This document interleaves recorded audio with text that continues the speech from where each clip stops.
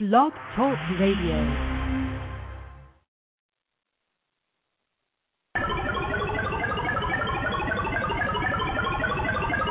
It's Sunday evening, and welcome to Pause I Am Radio.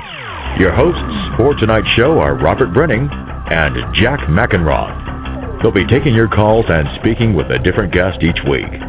You're encouraged to call in and share some of your life experiences with us. The number to call is 347-215-9442. That number again, 347-215-9442. Welcome to Pause I Am Radio.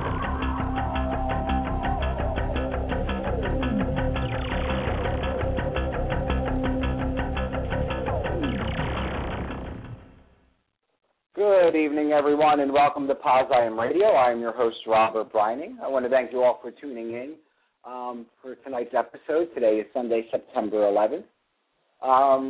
Before we start anything today, I kind of want to touch on the obvious. Today is September 11th, and, a lot of things have been on the TV today talking about the memorials and stuff, and it being the 10-year anniversary of the attacks. It is something that has basically touched, I think, the world, but especially the United States, the Americans, in a profound way. And one of the topics on Pause I Am we were talking about before was where were you when it happened, and what was the feeling going through your veins. And I remember for me, I was working in a coffee shop in a mall, and customers were coming in telling me that they were seeing it in the restaurant news on their TVs that, the planes were going into the buildings. And it was hectic because they were going after populated areas, and we were in the mall, and we were thinking that we needed to get out. I mean, it was frantic. So I just want to, say, rest in peace those that we have lost due to this horrible attack. And I pray for the families that they're able to find closure in, the memorials and able to help them move a little bit more,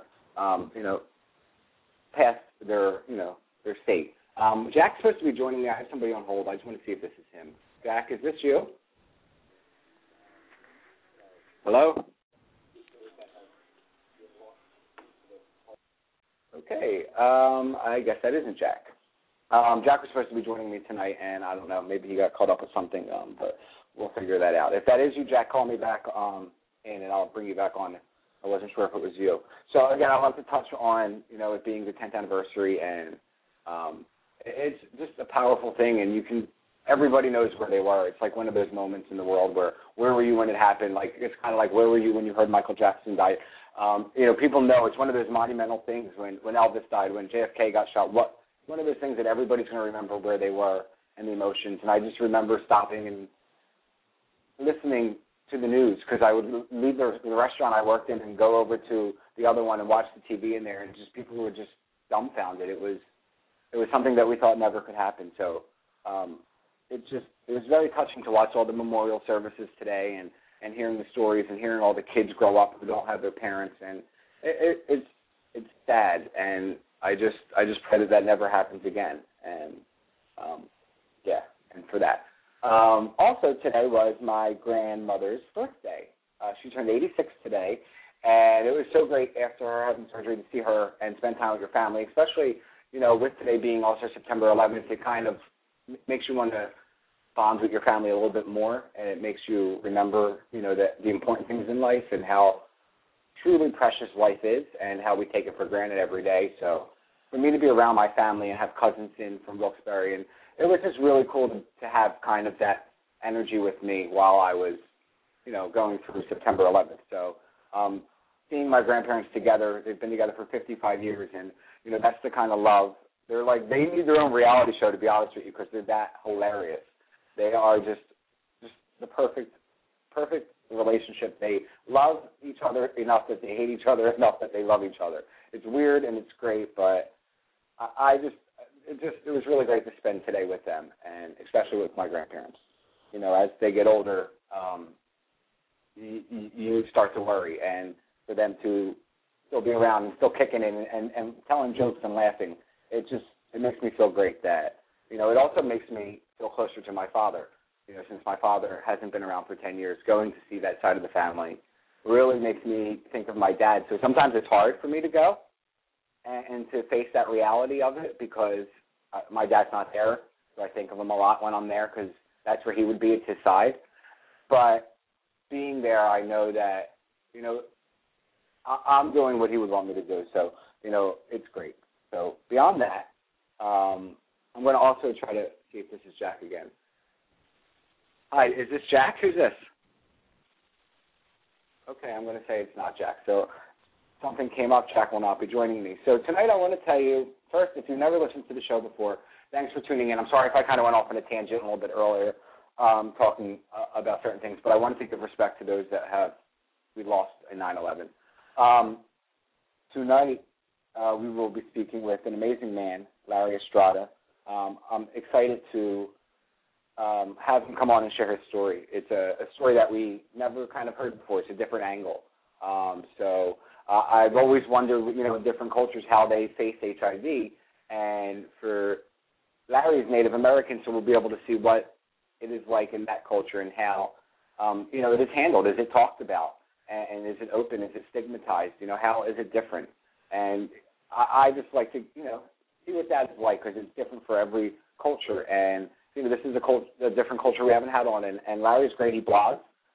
He has an awesome blog that I'll be putting up in the chat room in a bit once I get a free hand. And he shares his story. So I think that's important. And anybody who shares their story is doing something to help others. And I think that's great. And that's why people like Larry blog and why I blog. But if you're listening for the first time and you're not sure exactly how you found this podcast, this is the Pause I Am Radio Show. We're here every Sunday at 9 p.m. Eastern Time. And what we do is we offer a safe space to ask questions and share stories about living with HIV and AIDS. And we're not judgmental, and we share openly and honestly about it. And we're frank. And sometimes we laugh. Sometimes we cry. Sometimes other people cry. And it's about just making everybody feel normal and letting them know they're not alone.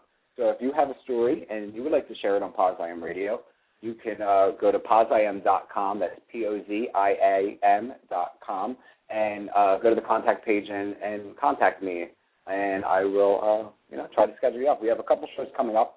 One thing I did want to talk about as I'm waiting for our guest to call in is there's an event coming up. As you all know, I'm a board member of the ADAPT Advocacy Association, and what ADAPT is AIDS Drug Assistance Program, and some funds in some states are not funded enough to provide medications for people living with HIV who can't afford it. I myself am on ADAPT. God, ADAPT really makes sentences hard to say. I myself am on ADAPT, and if it wasn't for ADAPT, I wouldn't be on my medication, and I would probably be a lot worse than I am today. So ADAPT is saving my life. And what the ADAPT Advocacy Association does is pushes awareness to, helping the almost 10,000 Americans that are in 11 states that are on ADAPT waiting lists, and it's ridiculous. People should not be on a waiting list to get medications if they need the medication to survive. So what the ADAPT Advocacy Association is doing is they're asking you to mark your calendar, especially if you're a tweeter. If you're a tweeter on September 15th, what we want you to do is we want you to tweet things, that you feel about the ADAPT waiting list, whether you feel that, just tweet that. Maybe you just need to tweet the statistics that there are exactly 9,298 individuals in 11 states on the ADAPT waiting list. And all we ask you to do is that in your tweets that you include the handle @White House, which would mention the White House, and the hashtag ObamaADAPT. So it's Obama ADAP. And we just ask you to tweet. We ask you to tweet every hour, starting at 7 a.m. in the morning, but I know it's not possible for everybody. Not everybody tweets that crazy. So if you can just tweet once or twice, that's great. But when you tweet, we want you to use those hashtags so we can try to get it to trend and really bring attention to the White House and President Obama that ADAPT needs to be funded and really needs to be looked at. There's people who need these medications, and it's important that they get that. So I just wanted to make sure that everybody is aware that there are actually people in America who cannot afford medications and are going to and could possibly be put in life-threatening situations if ADAPT isn't funded. And I think it's very important that as Americans we stand up, because it doesn't matter what the disease is, there shouldn't be somebody who isn't able to afford it and can't get it some other way. There has to be a way.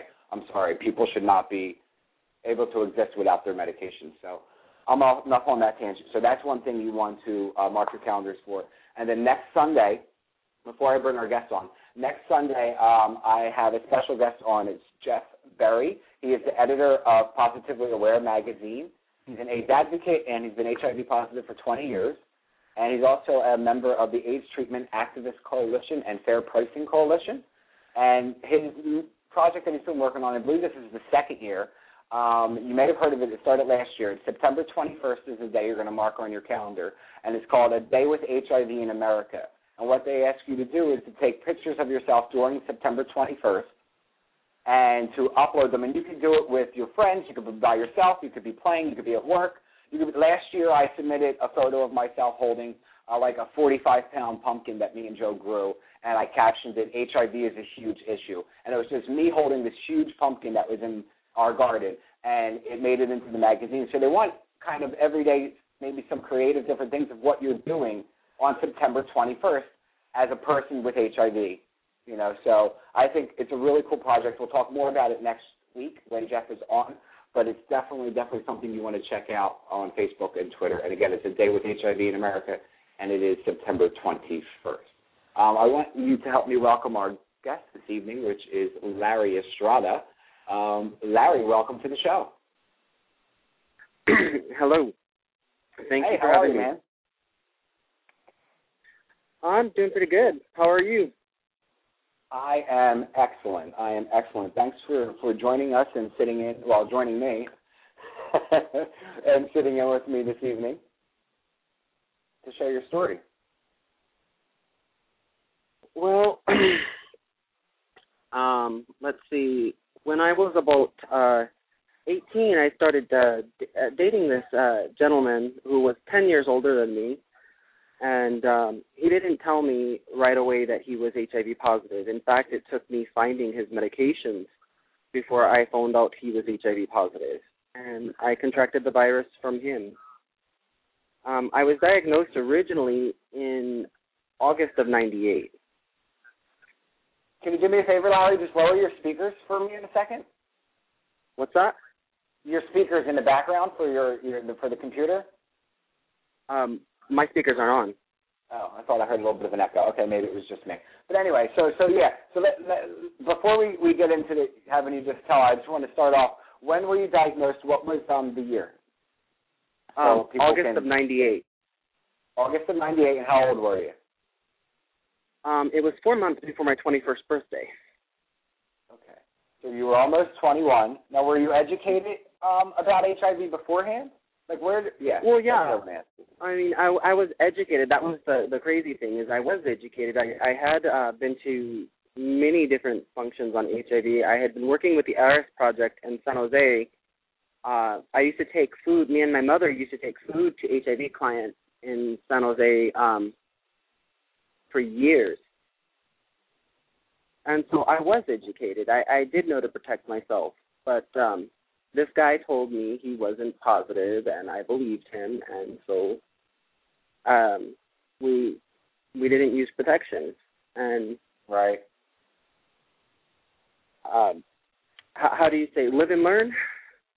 Yeah. Well, hey, that's the only thing you can do is live and learn, really. Right. If you don't learn from it and grow from it, then you're not doing something right. You're going to keep experiencing. Right. You know, you always do what you always did. You always get what you always got. Exactly. And coming from the upbringing, what's that? No, I just want to say, tell me a little bit about your upbringing. Go ahead. Coming from the upbringing that I came from, my parents were, my dad was Hispanic and Native American, and my mother was white and Native American. And so coming from the upbringing I came from, coming out wasn't a big deal. My mother was educated about HIV and everything, and the hardest thing was telling them that I was positive because I had been educated. And coming from the upbringing that I came from, you just thought it was, how do you say, it was somebody else's. You know, it wouldn't happen to to you. Yes, because I was educated, and my parents made an effort to make sure that I wasn't, you know, undereducated. They made sure that I was educated on how to protect myself and how to be safe. But I trusted the wrong person. Right. So tell me, when you were diagnosed, you just went to the doctors? Was it something that you automatically thought that you know, because you said you found his medicine, right? I found his medication, and I knew what they were. Oh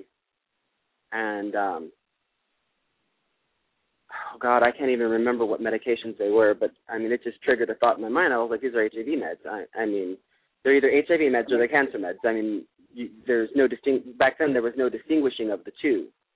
Right. And did you immediately confront him, or did you?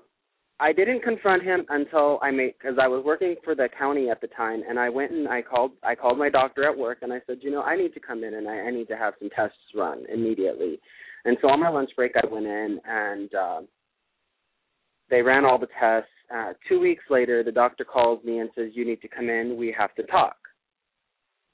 And so I went in and I was ready. You know, I was prepared for the absolute worst.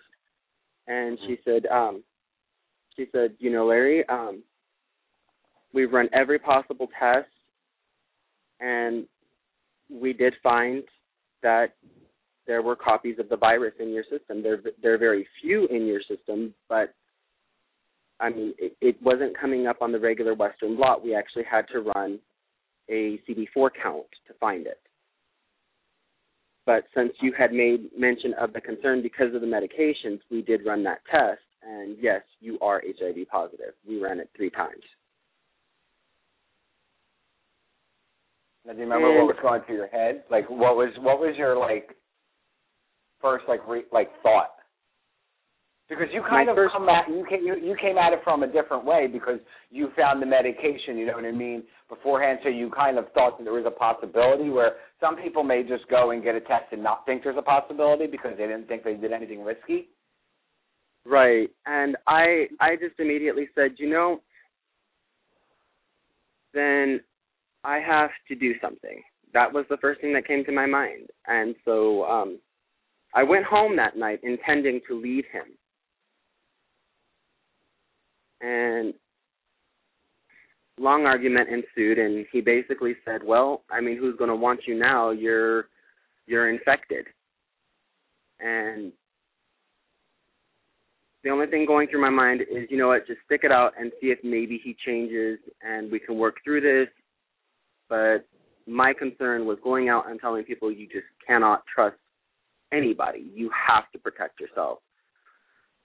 So the following week after our big blowout, I went to the Billy DeFrank Center in San Jose on the Alameda, and I went and I spoke to a few people, and I said, what can I do? I'm HIV positive. I just found out. And I've been with this guy for three and a half years, and it was him who gave it to me, and I don't want people to go through what I'm going through. And they put me into the youth program where I sat and talked with high schoolers and college students that were LGBT, questioning, queer, and intersex. And I just told them my story. And I said, you have to protect yourself. It's your body. And I've been pretty much talking to small groups ever since. About a year ago, my sister, who is also HIV positive, said, you know, have you ever thought of writing a blog? And that's when I started blogging. Which actually I just put in. The name of your blog is Living Native with HIV? Living Native with HIV.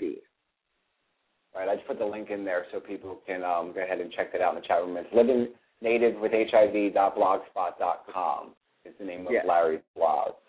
So how long were you diagnosed before you started blogging? before that moment?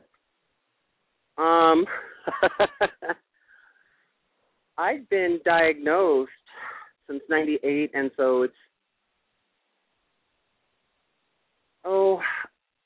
last year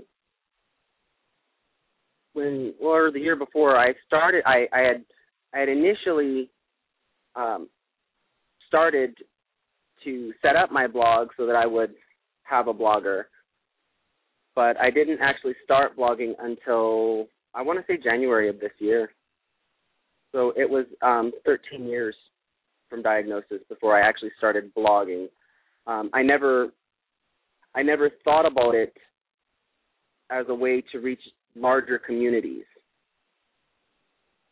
Right. And it was, like I said, my sister who said, "Have you ever thought of blogging?" Because we've gone to, because I've gone and gotten my my CEUs to go educate on the different reservations. I've gone and spoke to people on reservations, telling them that it's not just a white disease, it's not just an Asian disease, it is a human disease, and it affects everybody.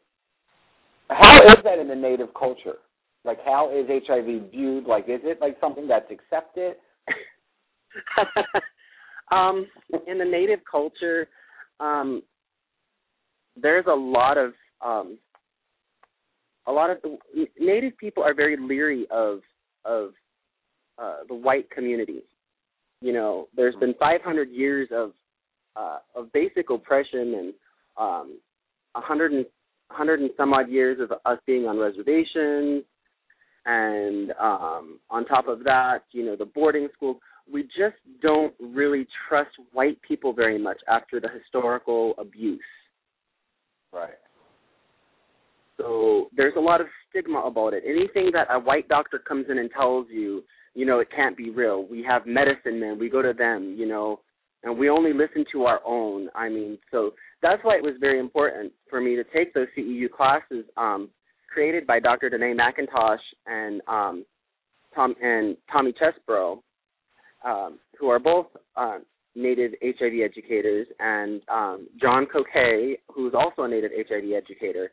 These are like my inspirations.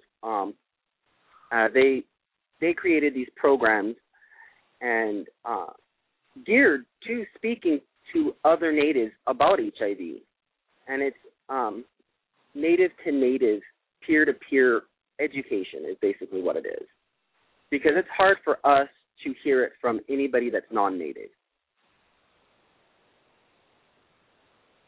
Right. Well, I can understand, because it's like you said, it's the way that it's the history of what's been experienced, and that's what you kind of have to, I guess, go by.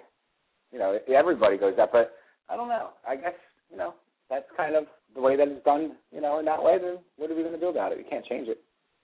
All we can do is help have people like you who continue to share, their story and to get it out there, because, if not too many people do it. And like you were saying earlier, you mentioned your sister also being HIV positive, and I know that she blogs over at The Body with me. And right. Can you kind of explain how that came about, how how that all works? Well, my sister and I, she's not my biological sister.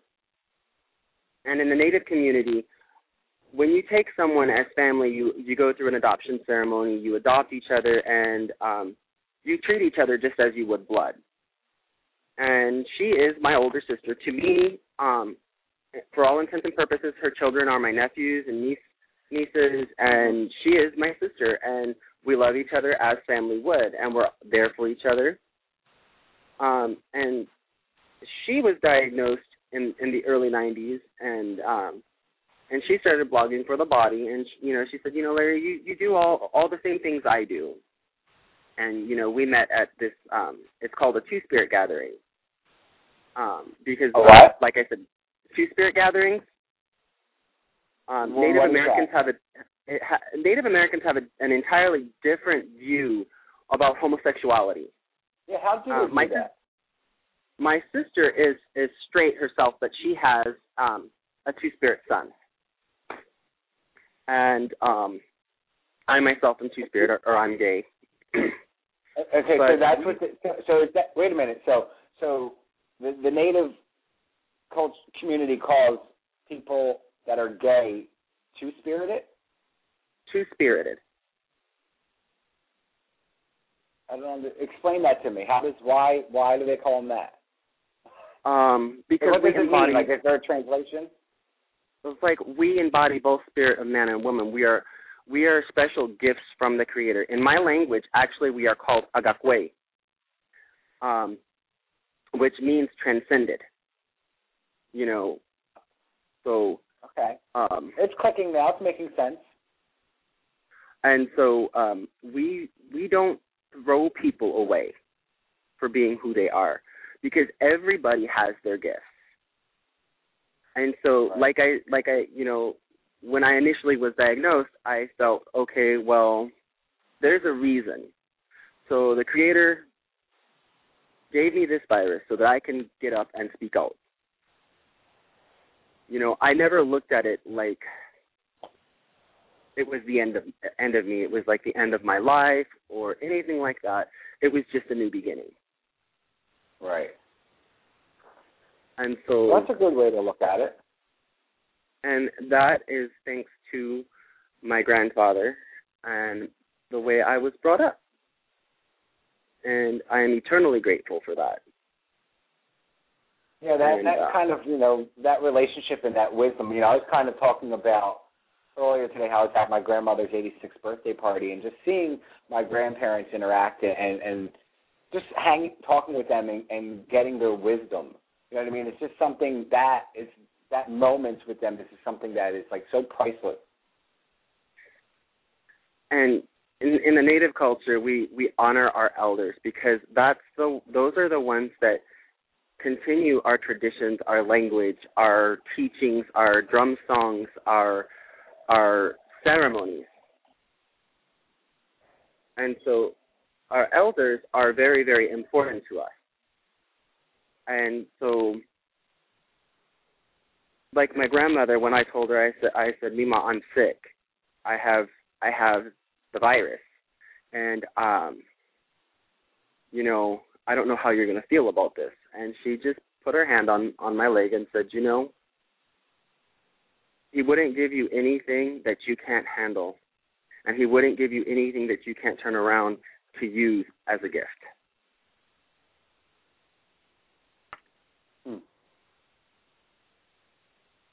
That's true. I think you guys are on something.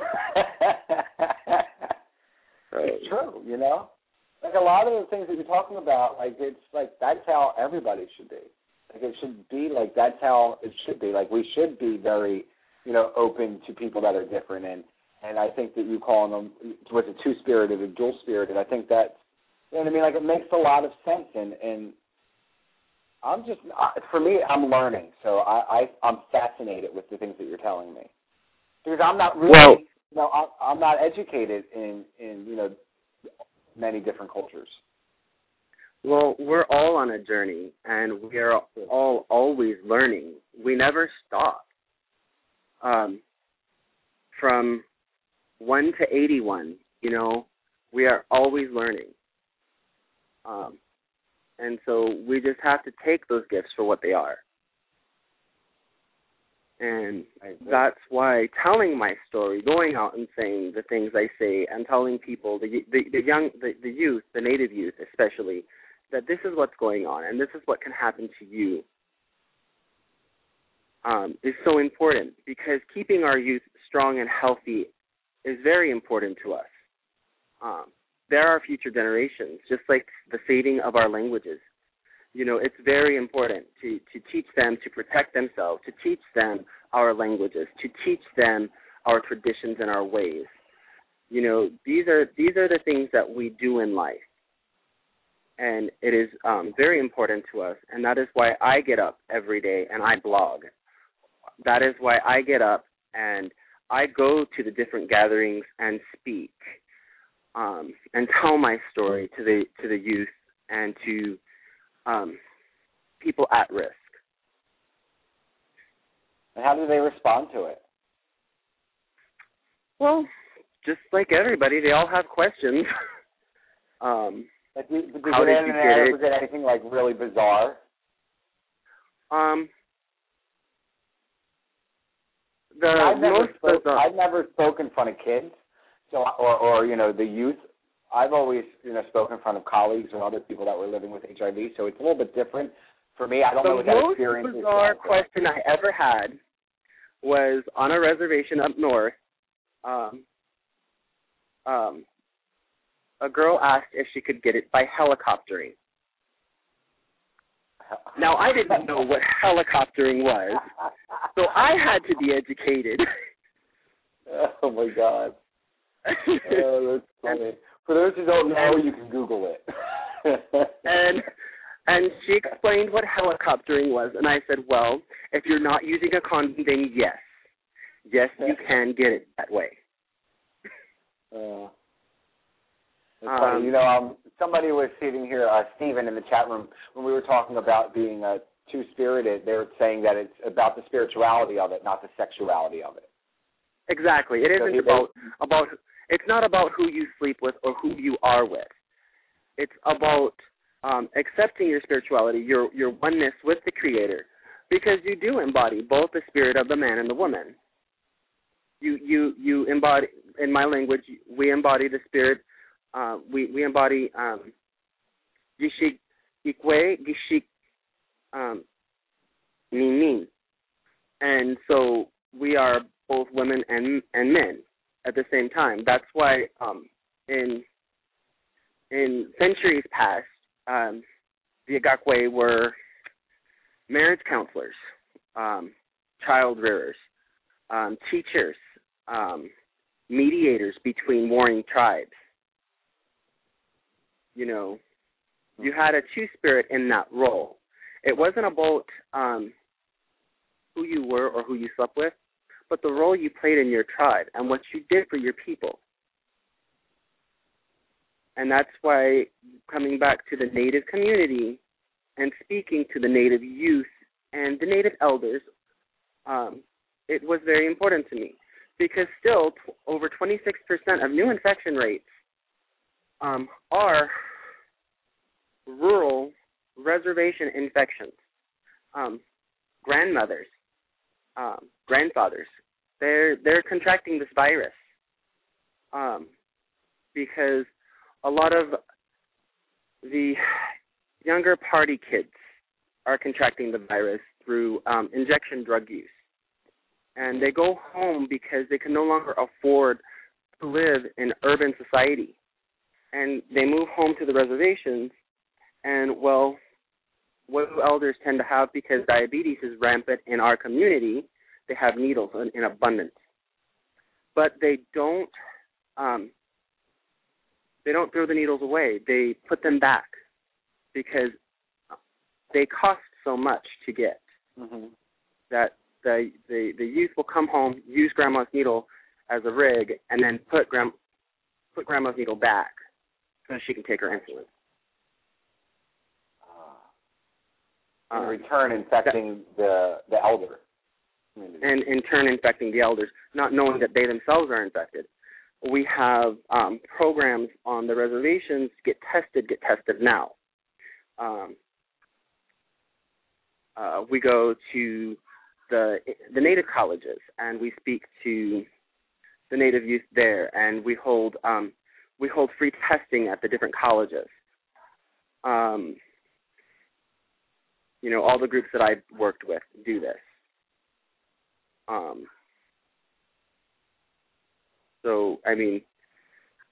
And I have been involved in Kansas since 2003. Because that's when I got I moved to Kansas in 2001, 2002, and I got involved in the communities here. It took me time to find them, and it was shortly before my father passed away that I in turn found the groups that I needed to be involved with to, get my Kansas certifications and whatnot in order to to go out and speak and teach and educate and test. Wow. Real quick, I just want to open up the phone lines. For anyone out there listening who'd like to call in, if you have a comment or a question for Larry, you can reach us here at 347-215-9442. Don't be shy. Give us a call. Press the 1 button so you can talk to us here on the show live.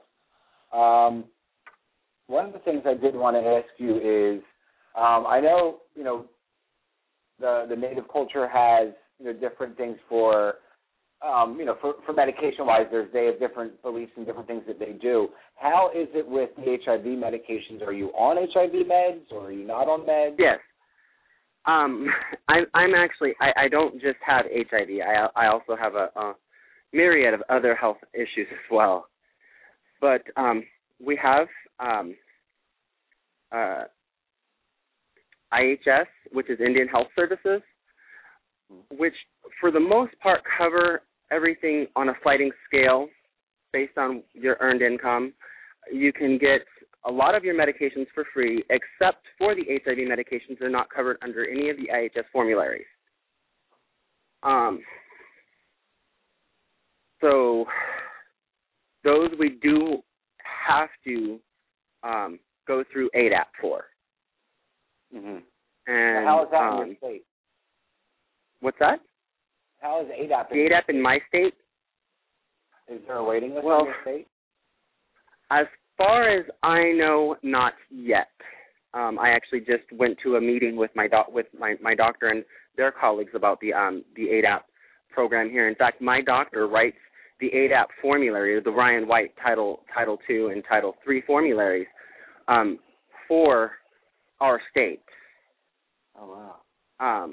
And I spoke to her about it. And I said, what state are you in again? I live in Wichita, Kansas. Kansas. No, you do not have a list. And we currently do not have a list. And she said she did. We did all those speak about it, and if all these budget cuts keep continuing, we're on that road too. That's why it's very important that we get the fundraising and we get the proper help that we need from the corporate sponsors in our local areas to keep our funding going. Because my doctor actually does a lot of the fundraising herself for the excess cost medications that aren't under the ADAP formulary. I have a question coming out of the chat room from Stephen. He asks, which nation do you identify with? I am Anishinaabe. There you go. And you know what I want you to also do? I want you to teach people. What's the word you taught me? Is it boo-hoos? Boo-hoo? Boozhoo. Boozhoo. And what's that mean? It means greetings. It's a formal way to greet a person. The informal way would be to say anin. See, now you learned something. Besides hearing his wonderful story, you also learned how to say greetings. Right? Yeah. Boozhoo. Boozhoo? Boozhoo. Almost like you're saying bonjour, but you're just saying boozhoo. Yeah, it is interesting.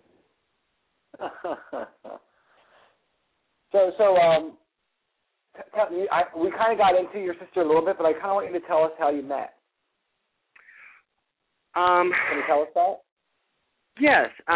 Actually, I met her son first, Jamie, at the International in Colorado, and we talked a little bit, and then I was online on Facebook, and I added her through him after adding him, and we got to talking, and we were talking about weddings and all kinds of stuff because I was in a relationship at the time, and I thought I was in love or whatnot, and we were talking about all kinds of things, and we were like, okay, well, we're going to the gathering in April, and it was like every day we were on the internet talking to each other, and we just couldn't wait. Like we had an instant bond.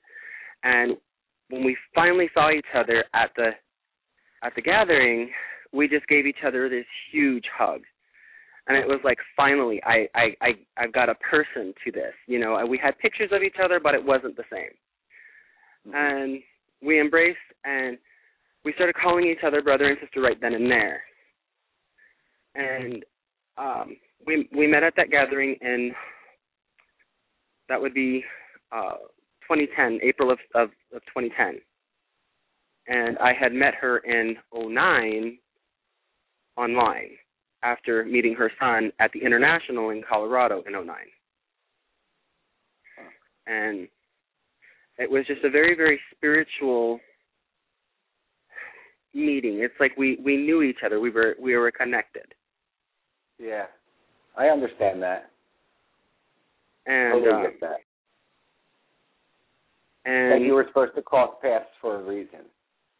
Like it was destiny that you were supposed to meet. Right. And it was very special to me, because the gatherings and the powwows and the dances and all these different ceremonies I go to, they're what keep me going. Without my spirituality, I wouldn't be who I am today.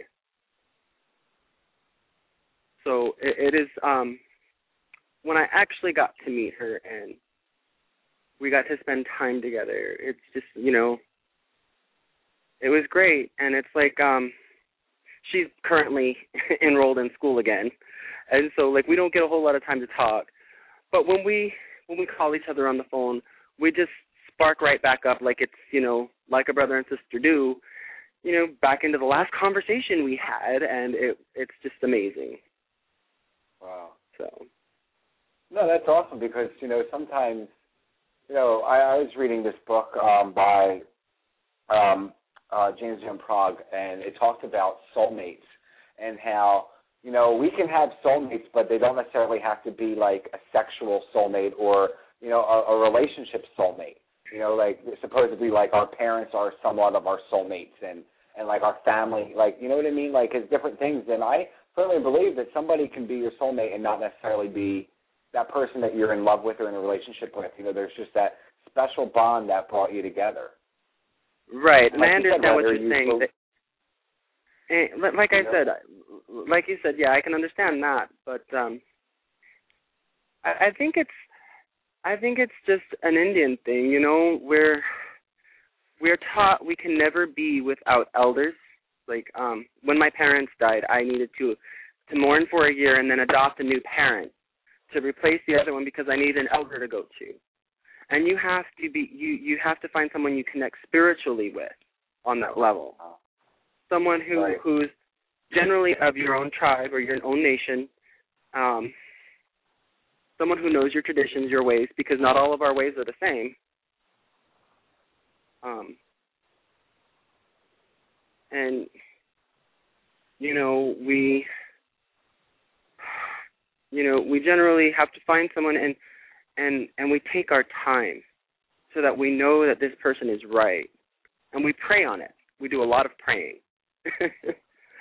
And but I think that's great that there's a spirit. You can obviously there's a spiritual connection within the community, and I think that's really what makes you like a community. You know what I mean? That really makes you all tight and so like I don't know how to but so like proud of who you are, where you're from, where there's so many. I don't know if you want to say white folk, but that like are so divided in so many different ways that I don't know. I think it's a great thing to hear that like that right away you find someone else that you can bond with and have this relationship. Because when my father passed, there was no one for me to run to. Right. You know what I mean? Be that fatherly figure for me when I was growing up. So it was tough because I was around the same age as you when your father passed. So it was tough. Yeah. And it is tough to lose a parent. It always is. Mm-hmm. And it doesn't get easier. You know, when you lose, you know, when the next one goes, it still hurts just as much. And that's that. And that's the same feeling when my 3 years after my biological father died, my adopted dad, who happened to be one of my dad's best friends, he took me in and was my adopted dad, and he passed away, and that was really rough, you know. Mm-hmm. And it doesn't get easier, and it doesn't matter if with me it never mattered that he wasn't my blood father, because he was there for me. Mhm. I mean, and so yeah, you know, like you said, kind of like how we were talking about your sister. Like, blood doesn't really make you family. You know, no. family are the people that are there for you, that hold you up. You know, that'll wipe away your tears, and you know, will love you when you're at your worst. Exactly, and that's what my family is. I mean, my sister is an amazing woman, and is always there when I need her. She might disagree. You know, she sometimes says she feels bad that she hasn't made enough time for me, and you know, I know she's busy, but when I truly need her, she'll call me out of the blue, not knowing. But just call me. Right. And she doesn't even know how much it helps. Yeah, it's like that intuition, you know, sisterly intuition. Most definitely. Huh. You know, you don't have to. You know what? What'd you say? You don't have to grow up with them for them to be family. Exactly. Exactly. So we are winding down to the last 15 minutes. If you guys want to give us a call here, you can reach us at 347-215-9442 and press the number 1, and we'll bring you on the air. You can ask Larry a question or have a comment. If you know Larry personally, you can call in and share a funny story about Larry. That's always fun. Larry, one of the things, you know, since we were talking about today being, you know, the anniversary of 9/11, do you remember where you were when it happened? Actually, I was coming out of the shower when the phone rang.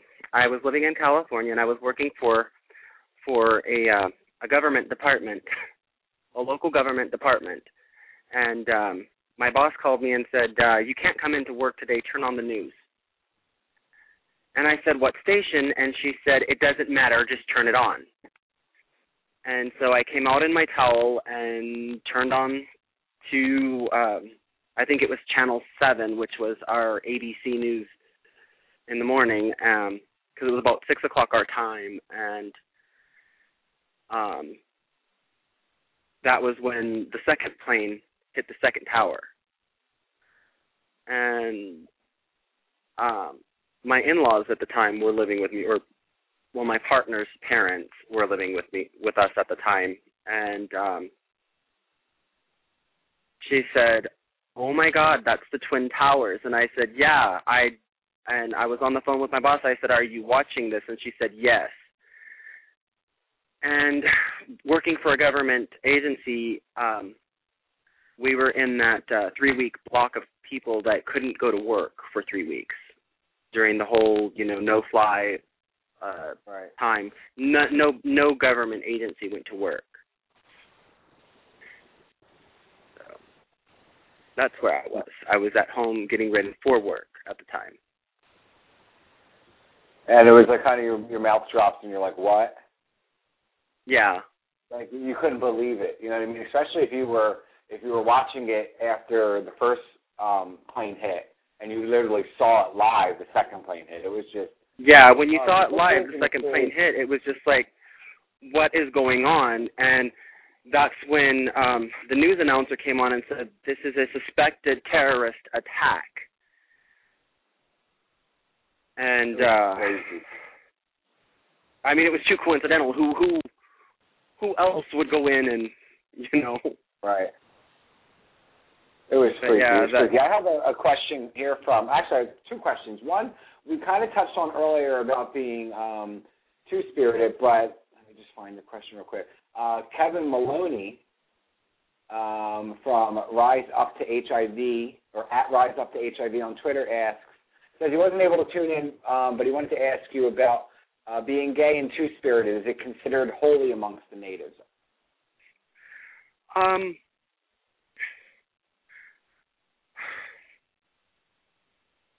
Traditionally, it's not necessarily holy. But we are honored more so, and we're held to a higher accord, if you know what I mean. Like, we're looked, like, instead of being looked down on, we're looked way up to, and we have higher expectations. Right. Makes sense. I have a question coming out of the Pause I Am chat room from Doug, and he asks, what do you feel, how does Larry feel about the tribal response has been to providing adequate care to natives who are HIV positive? Adequate prayer? Care.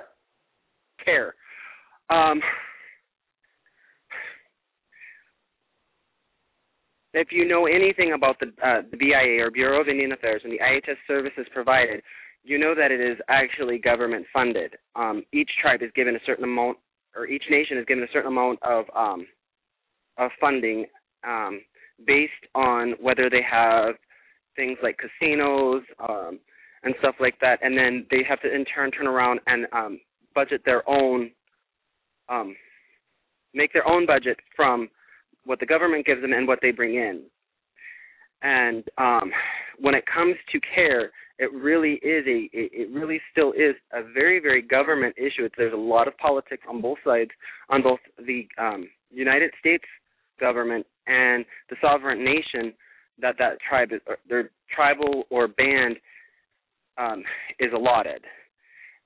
So when it comes to care, I've never had issues in regards to IHS services. But I don't use IHS services for my HIV. Right. Like, IHS is not the same as a hospital. Our clinics aren't bound by the same types of confidentiality. And so most people who are at risk wouldn't go to an IHS clinic to get diagnosed or to get tested because, you know, so-and-so's auntie is there and she'll talk to my mom. Right. Well, Larry, are you on ADAP? Yes, I am on ADAP. Okay. And how is your health now?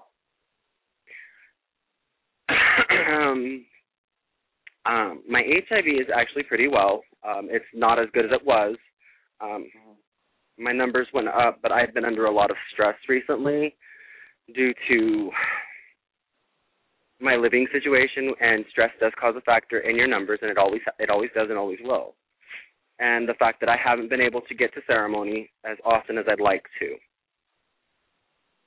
which I believe that it's a combination of your medication, your spirituality, and your support network that will keep you and your numbers where they should be. I agree. Another question coming from the chat. Stephen says that you revealed a lot of heavy experiences, but he would like to know, can you share a little bit about how some of the humor amongst the Native people?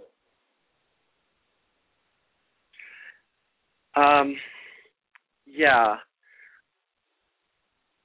My uncle is a perfect example of humor in Natives. My uncle is a very, very holy man, but would tell you otherwise. He does not consider himself a medicine man or a holy man. He considers himself a common man. But he will tell you that laughter will always help. And every time I'm around him, every time I go to Sweat Lodge that he pours, or go to prayer or Chanupa ceremony, after everything's said and done, he will always crack a good joke or two.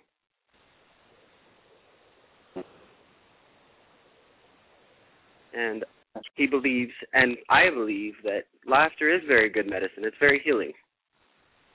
Oh, absolutely. Absolutely. You know, one of the things, I know we talked about this on the phone, and I don't remember if it was something that you said you were familiar with or not, but I remember I told you before my partner was involved and did some sort of soul retrieval work with shamans. Do you remember me talking to you about this? Do you remember anything? Are you familiar with any of that? Shamans are from India. That's where the term comes from. Is from the Hindustani. Right. We don't use that term. We use medicine person. Okay. But we do have ceremonies like that. Okay. But shaman isn't the correct or the appropriate term for us. So I should say medicine person. Right. Medicine man, medicine woman, depending on whether it's a man or a woman, and if they're of native descent. I'm not going to say no self-respecting native would call themselves a shaman.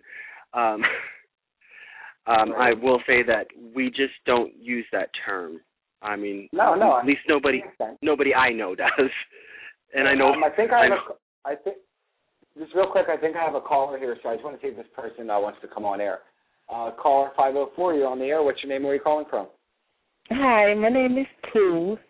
I'm trying to educate myself and understand HIV. How do you explain to a person that's mentally retarded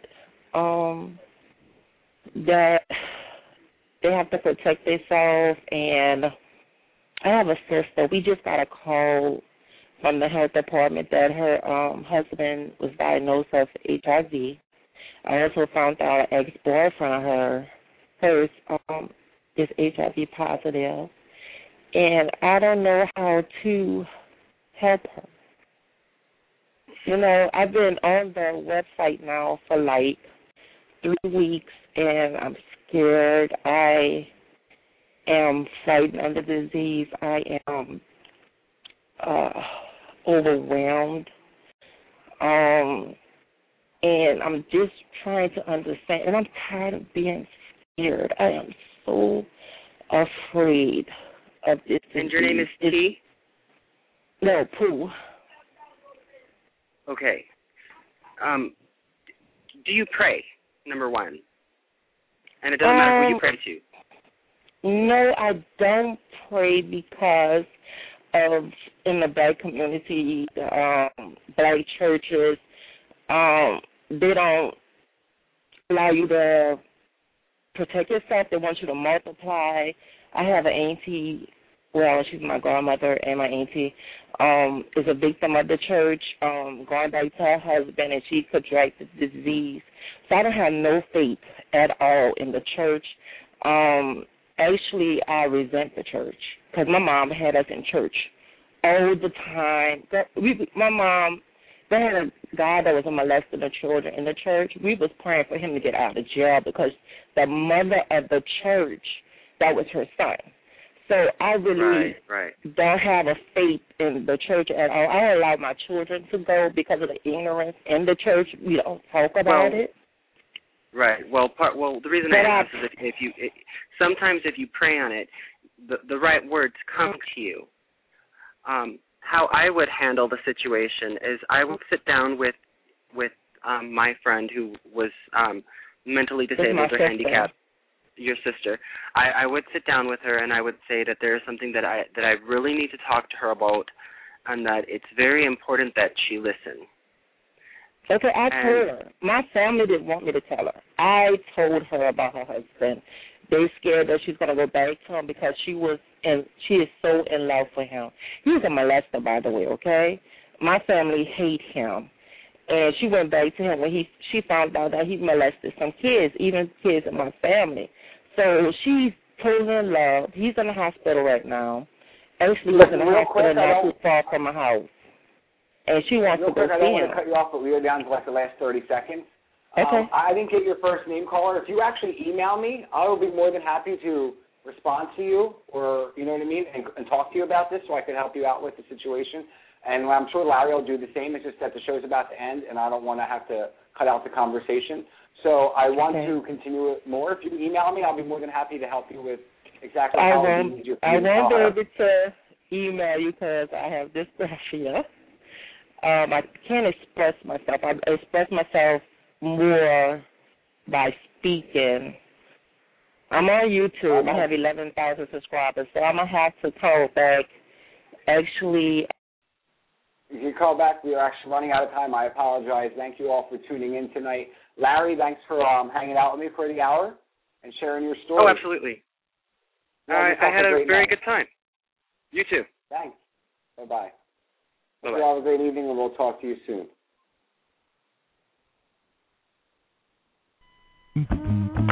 I contracted a preventable disease from a guy that looked good and smelled good but never mentioned that he had HIV. But he is not to blame. I should have loved myself enough to protect myself.